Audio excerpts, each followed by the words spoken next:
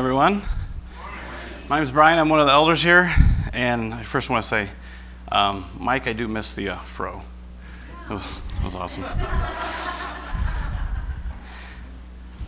This morning, we'll be reading the scripture for today, 2 Samuel 13, verses 23 to 39.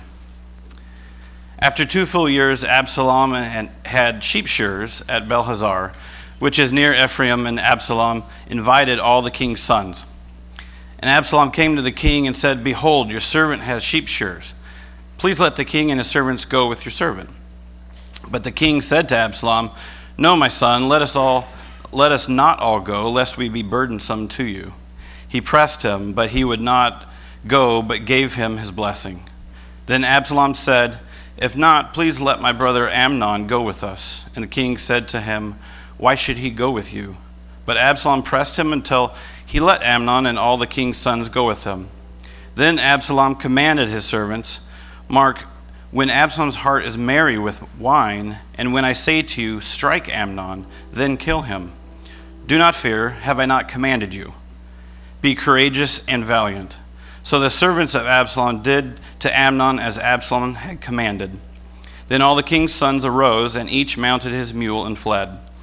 While they were on the way, news came to David, "Absalom has struck down all the king's sons, and not one of them is left." Then the king arose and tore his garments and lay on the earth, and all his servants who were standing by tore their garments. But Jonadab, the son of Shimea, David's brother, said, "Let not my lord suppose that they have killed all the young men, the king's sons, for Amnon alone is dead. For by the command of Absalom, this has been determined from the day he violated his sister Tamar. Now therefore, let not my lord the king so take it to heart as to suppose that all the king's sons are dead, for Amnon alone is dead." But Absalom fled, and the young men who kept watch lifted their eyes and looked, and behold, many people were coming from the road behind him by the side of the mountain. And Jonadab said to the king, "Behold, the king's sons have come. As your servant said, so it has come about." And as soon as he had finished speaking, behold, the king's sons came and lifted up their voice and wept. And the king also and all his servants wept very bitterly. But Absalom fled and went to Talmai, the son of Amminahud, king of Geshur. And David mourned for his son day after day. So Absalom fled and went to Geshur and was there 3 years. And the spirit of the king longed to go out to Absalom, because he was comforted about Amnon since he was dead. Let's pray. Holy Father, we are here today because you love us more than we can comprehend. You love us so much that you let your Son die for our sins, for all the dumb and disobedient things we have done and thought and said, past, present, and even the future. We would literally be lost and eventually in hell, separated from you, if it were not so. Therefore, we thank you. We thank you for your patience. We thank you for your love and your kindness and your holiness. We thank you that you take pleasure in our knowing you and our loving and serving you. Your word says that the only way to come to you is through your Son, Jesus, and what he has done and doing for us. So it is our desire that everyone here would be called to you and come to the saving knowledge of Jesus. We know that there is nothing we can do. We can't ever be good enough. There is no attaining or achieving heaven, because that it indicates that it would be our effort that made it happen. So no amount of do-gooding or effort on our part will save us. Even though it is true that we can improve our situation and get ahead in a worldly sense through our own merits and hard work, but to paraphrase what Solomon said, it's just really all meaningless and fleeting in the end. So what really does the accumulation of stuff or position or status matter once you've died? Salvation is a gift. It is given to us. So please help us to always remember what a precious gift it is, and help us to live in a way that reflects that gift. In Jesus' name, amen. Let me pray. Our Father and our God, we thank you for the Word of God. We thank you that it trains us for every good work. Father, today, as we come to the second part of the story we looked at a couple of weeks ago, I pray for your help. Help me to be clear. Help me to speak the truth. Father, I pray that your Spirit would take the truth and illumine our hearts and change us for Jesus' sake. For we ask it in his name. Amen. Well, we return this week to the Old Testament book of 2 Samuel, as you just heard Brian reading there. The text for this morning really presents Act 2 of the drama that we began to look at a couple of weeks ago. In the first half of chapter 13, we saw that the author records this disturbing account of the rape of David's daughter Tamar by her half-brother. They shared the same father, David, but not the same mother. And the heir to David's throne, Amnon, is the one who raped Tamar. Amnon was inspired by a plot devised by his clever friend and cousin, Jonadab, who you also heard in this morning. Amnon pretends to be sick. He asks his father, would you allow my half-sister Tamar to come over and feed me by hand after she has prepared this food in my presence? Well, as strange as that request sounds, David does agree to it. Tamar obeys her father, which results in Amnon seizing her and assaulting her. Amnon then makes Tamar's fate even worse by kicking her out of his house and completely cutting her off from any contact. And in that culture, that left her in the spot of a desolate woman, childless and without the hope of marrying. Tamar's full brother, Absalom, next in line to the throne after Amnon, hated him for what he did to his sister. They shared David and the same mother, Maacah.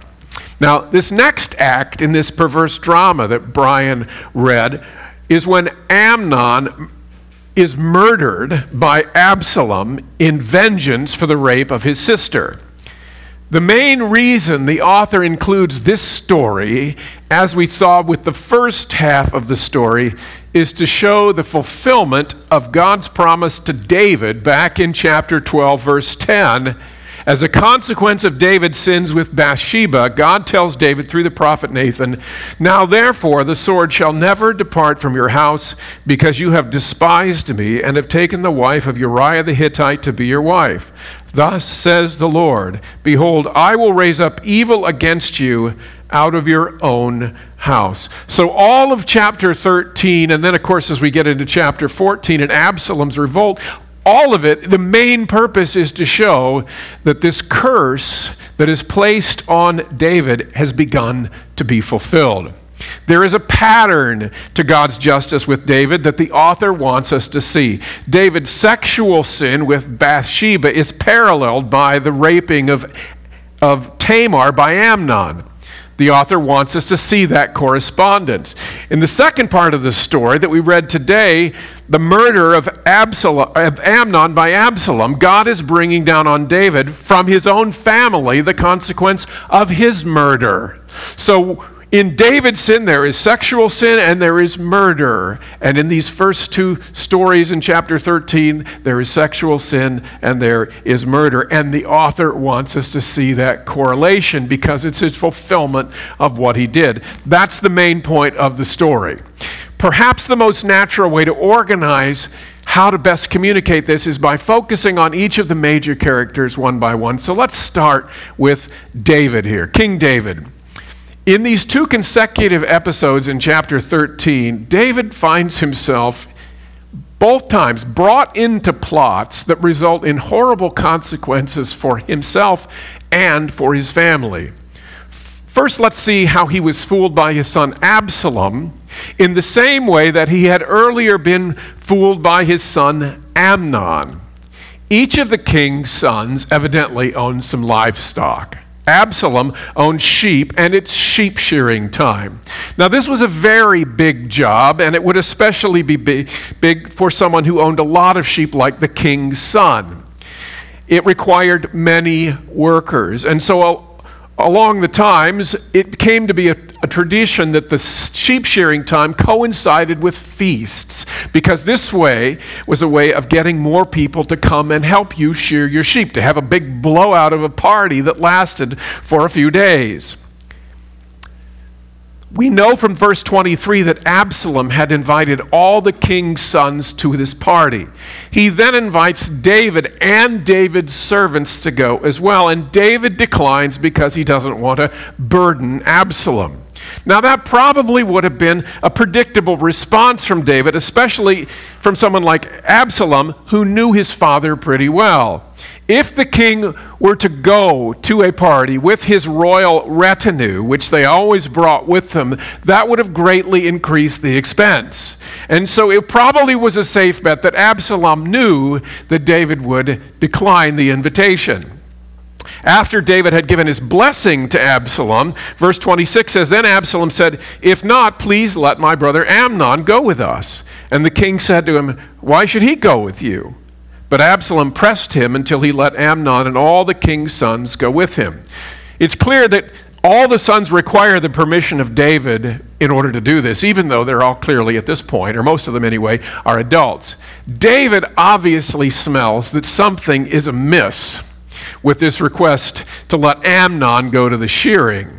And we know that he is right to be wary because Absalom is setting David up.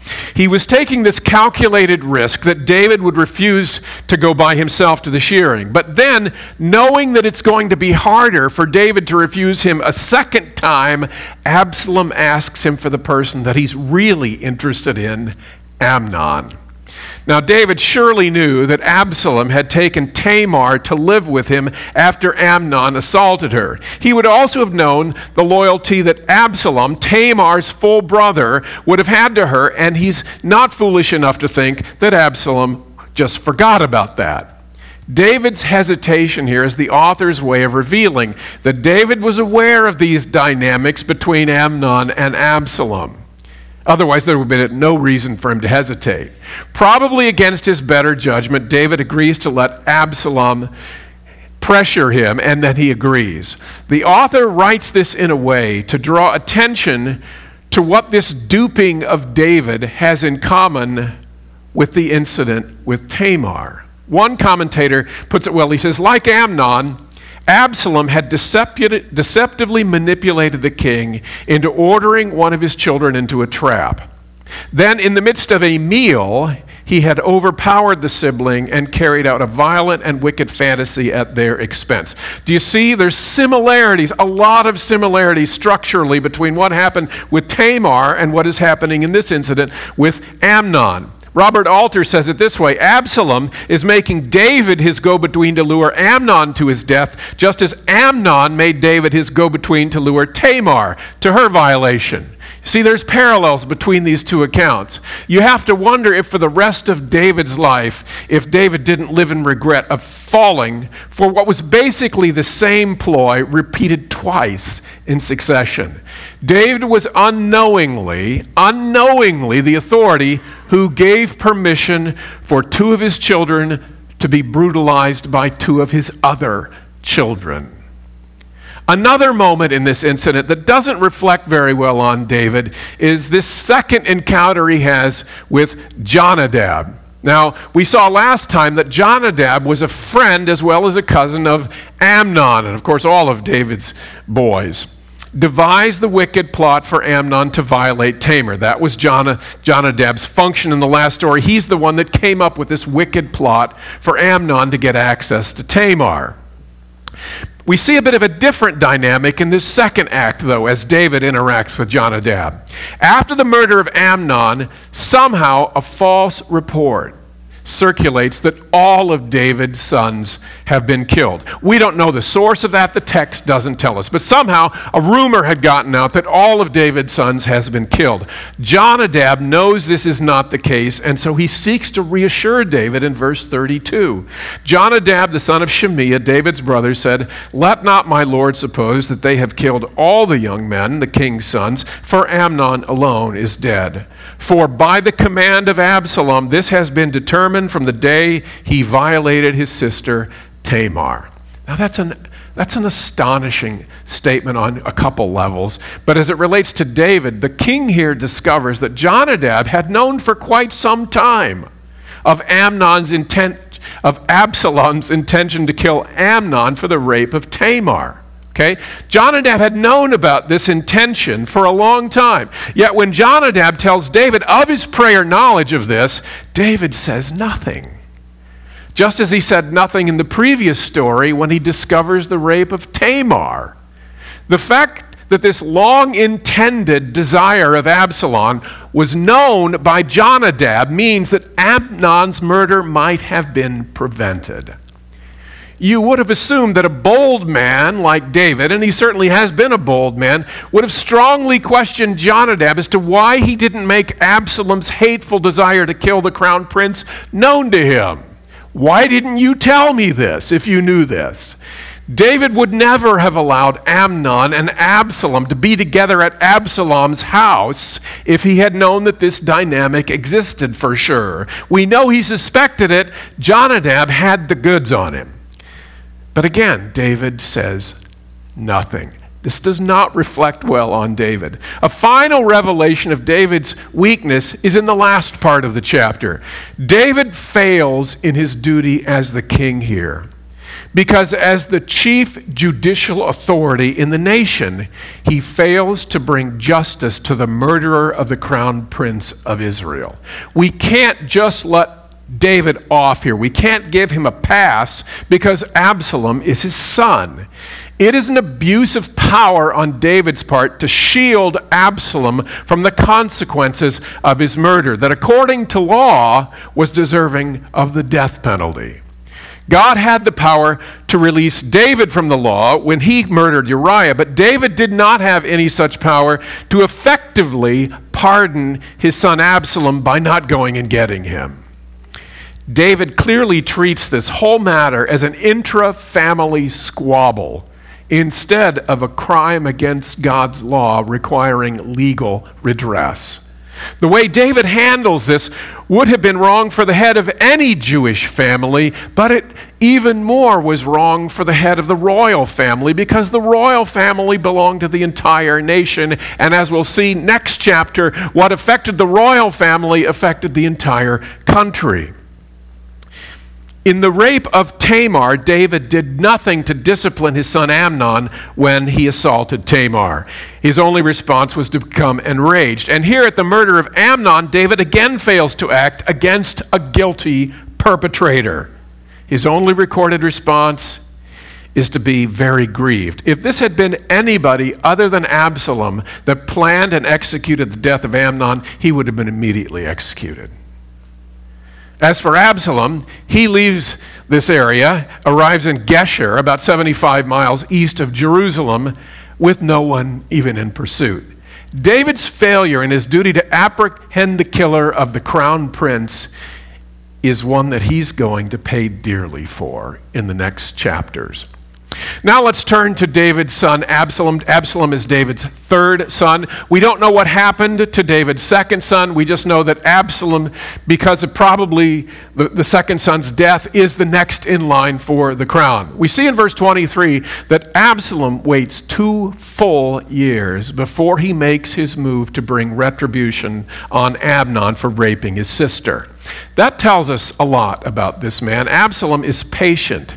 He doesn't just handle this in an off-the-cuff manner. He's cold, he's calculating, and he's ruthless. Absalom is enraged with Amnon at the rape of his sister, but unlike his father David, for whom the passage of time tends to reduce his passion, Absalom's desire for vengeance does not diminish with the passage of 2 years. He hides it well, however. Verse 22, Absalom spoke to Amnon neither good nor bad, for Absalom hated Amnon because he had violated his sister Tamar. So Absalom has a consummate poker face here. He's able to disguise his anger for indifference. He spoke nothing good or bad to his brother. You would never have known from how Absalom related to Amnon that he was intent upon killing him. Absalom has ice in his veins. He has a goal to kill Amnon for his rape of his sister Tamar. And even if it takes years, he is willing to wait until just the right opportunity comes along for him to accomplish that goal. Absalom is callous, he's manipulative, he's not someone you want on the other side from you. Absalom is not just vengeful, though. He's also very shrewd, and we'll see this later in the next story as well. He waits until an opportunity came, until it would not seem at all out of place for him to ask David and his brothers to come to his house. Okay? This was a crucial part of this plan, because at his house, Absalom would have all the advantages and all the resources he needed to absolutely succeed in killing Amnon. He would have had all of these servants, and there would have been a large number of servants on hand, which would have meant that he had all the muscle that he needed to do whatever he wanted to do.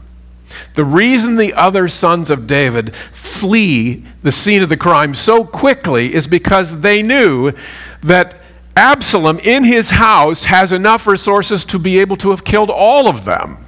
They knew that. That's why they got the heck out of there.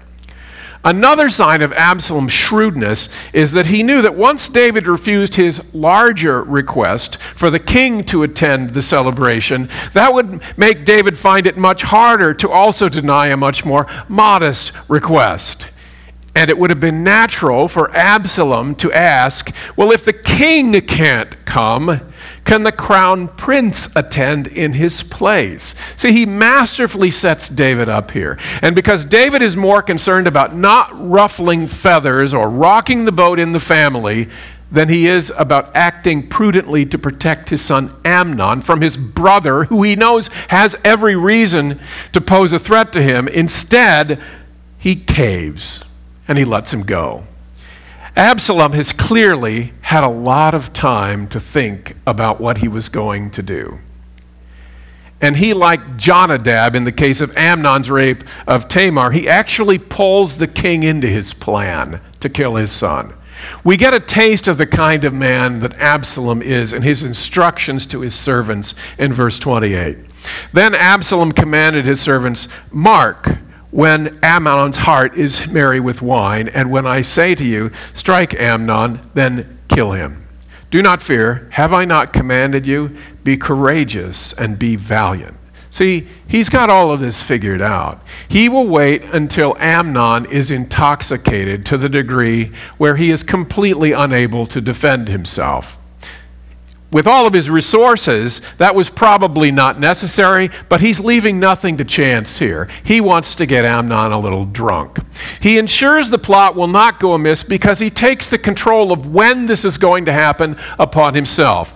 He knew Amnon. He'd seen him drunk before. He knew when he was unable to defend himself, and he says, "You wait until I give the word, and then kill him." And then he says this, "Be courageous and be valiant." What an absurdity. He wants his servants to see themselves as courageous and valiant warriors on a crucial and dangerous mission. Well, how much courage does it require to kill a surprise drunk when you vastly outnumber him? How valiant is it to trap a man like a bird in a cage before murdering him? It's not like there's any chivalry at all involved in Absalom's defense of Tamar's honor. Absalom doesn't challenge Amnon to a duel, fair and square, one man prepared and ready against another. No, Absalom orders his lackeys to ambush and murder a drunk. The point is that Absalom was leaving nothing to chance. This was a totally foolproof plan. Amnon is a dead man the minute he puts his foot on Absalom's property. As you would expect of a plan 2 years in the making, Absalom is leaving nothing to chance. It's ruthless, it's deceptive, it's manipulative, and it is murderously efficient. After the crime, Absalom has no intention of sticking around, and as soon as the deed is done, his brothers immediately ride off toward Jerusalem while Absalom flees in the other direction. He goes to his wife's family in Geshur. Specifically, he goes to the son of his father-in-law, who is the king of Geshur. He knew that David wouldn't risk war with Geshur by trying to apprehend his son-in-law. Absalom's escape to safety goes exactly as planned as well. The only downside for Absalom is he's stuck in Geshur, away from his people. But he has a plan for that too, which he's going to enact later on. At the end of this day, I'm sure that Absalom felt deeply satisfied. His incestuous brother Amnon is dead. His desolate sister Tamar is avenged. And he, guilty of fratricide, was safe within the confines of his in-laws' house in Geshur. All is good for Absalom.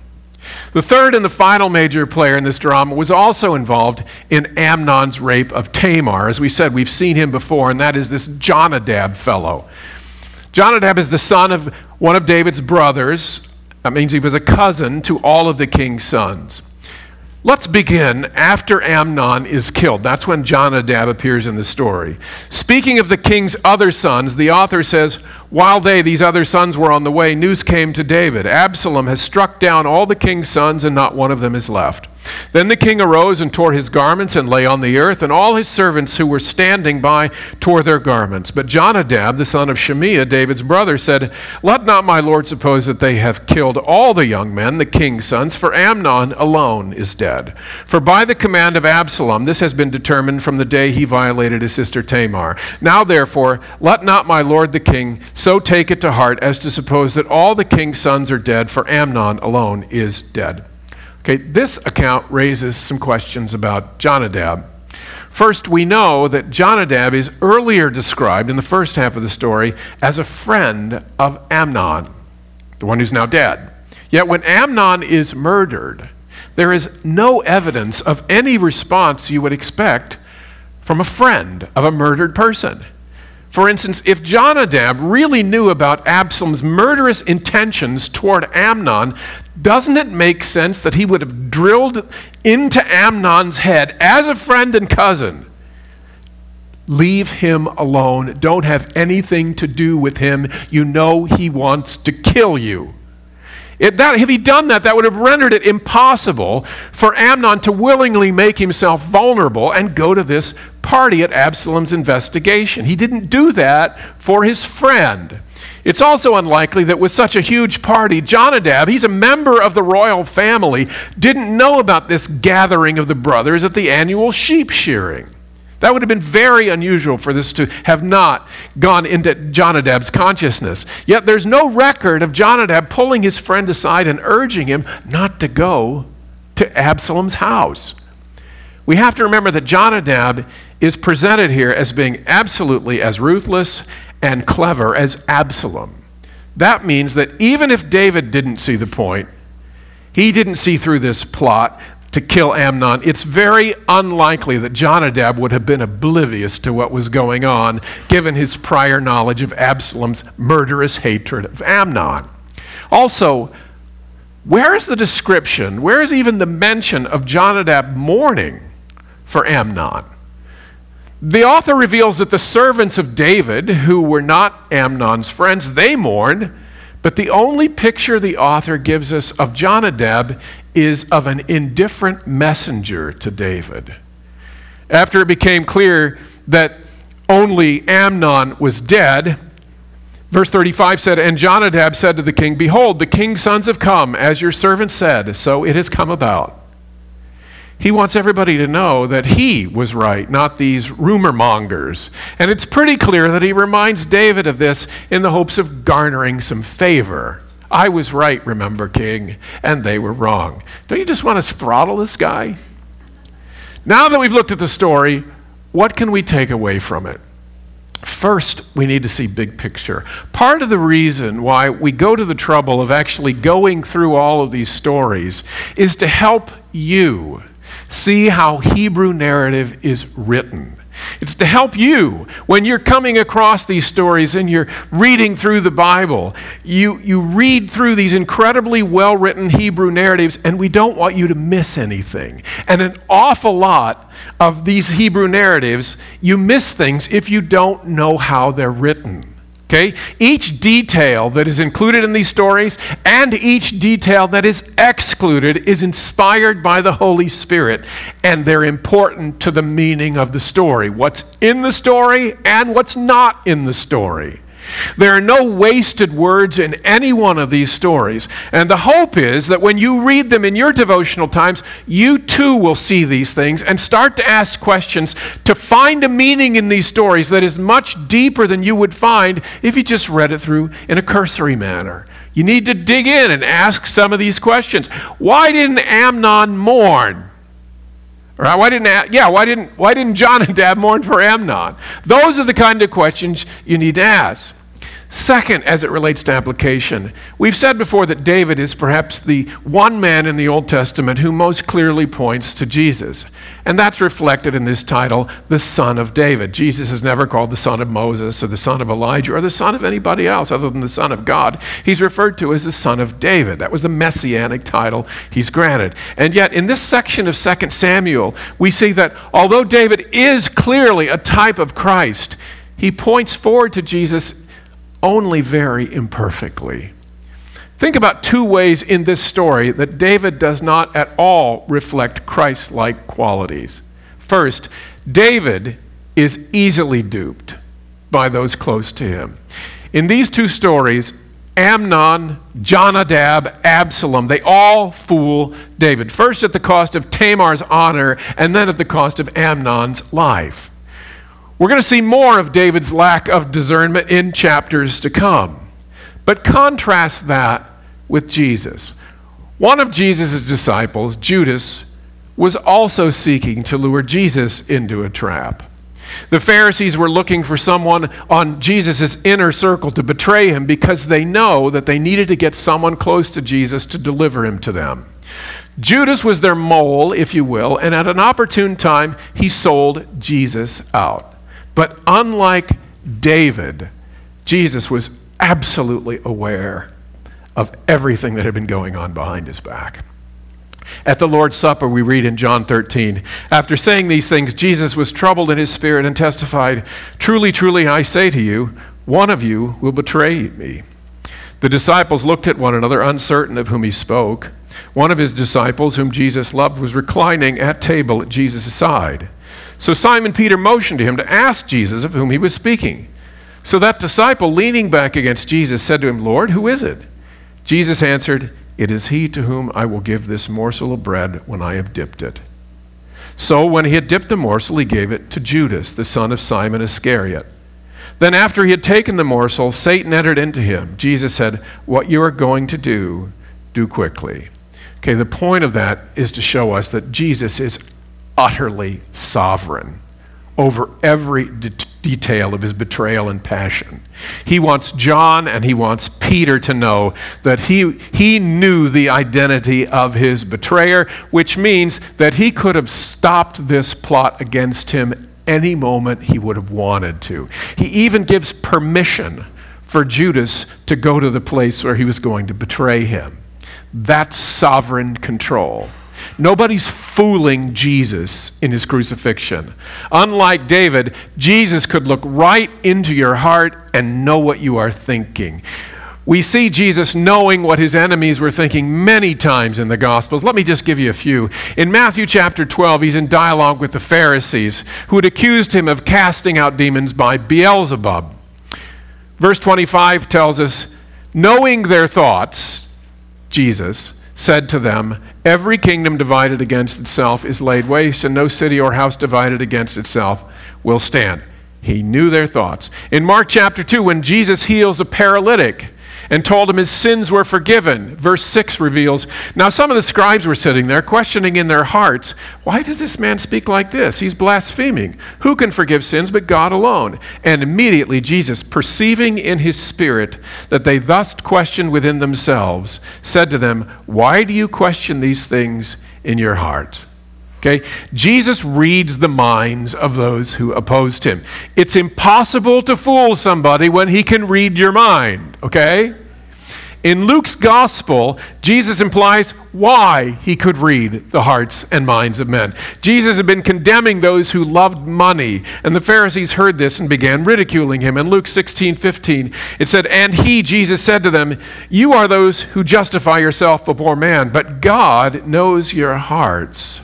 For what is exalted among men is an abomination in the sight of God.'" He says, God knows your hearts, and earlier it is said, I know what's in your heart. The point is, every time that Jesus reads someone's mind or reads someone's hearts, that is a testimony to his divinity, that he is God, because only God knows what's in a person's heart. Another contrast between David and Jesus brought out in these chapters is that in all this travail that he's experiencing, David is bearing the consequence of his sins.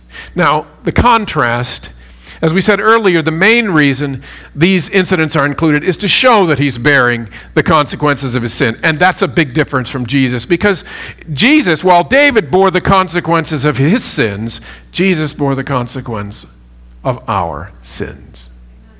Jesus had no sin, and therefore there were no consequences of his own to bear. The glorious truth of the gospel is what theologians call the substitutionary atonement.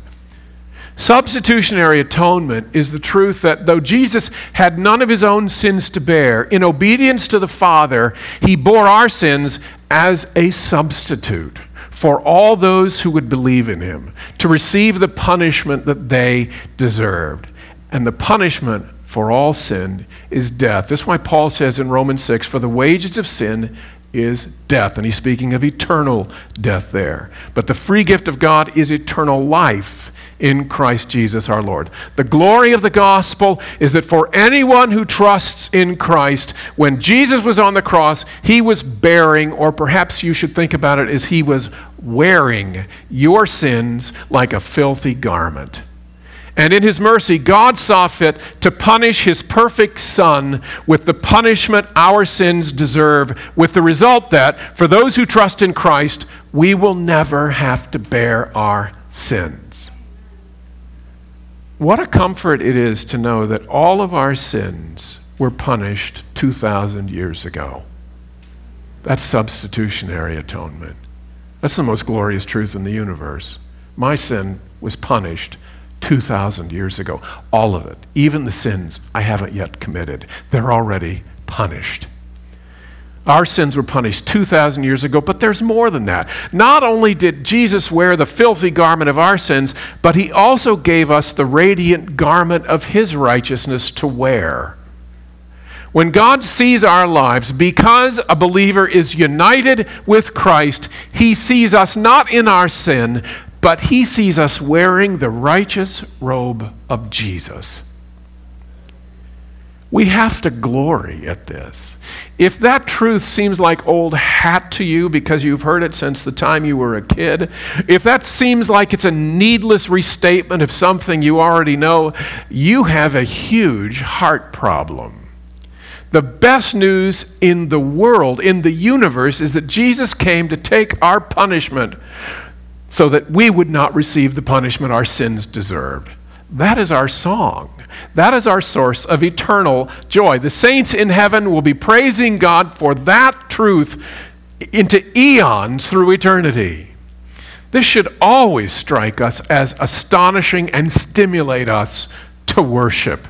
If ever we come to the communion table and are not amazed by what we're celebrating, there's something wrong. There's lukewarmness in our soul. We must see the uniqueness of Christ and how he alone could bear our sins as the God-man, as the perfect Son of David. May God give us the grace to daily delight in the good news of the gospel and David's greater son Jesus, who loved us and died for us for his glory and for our joy. Let's pray.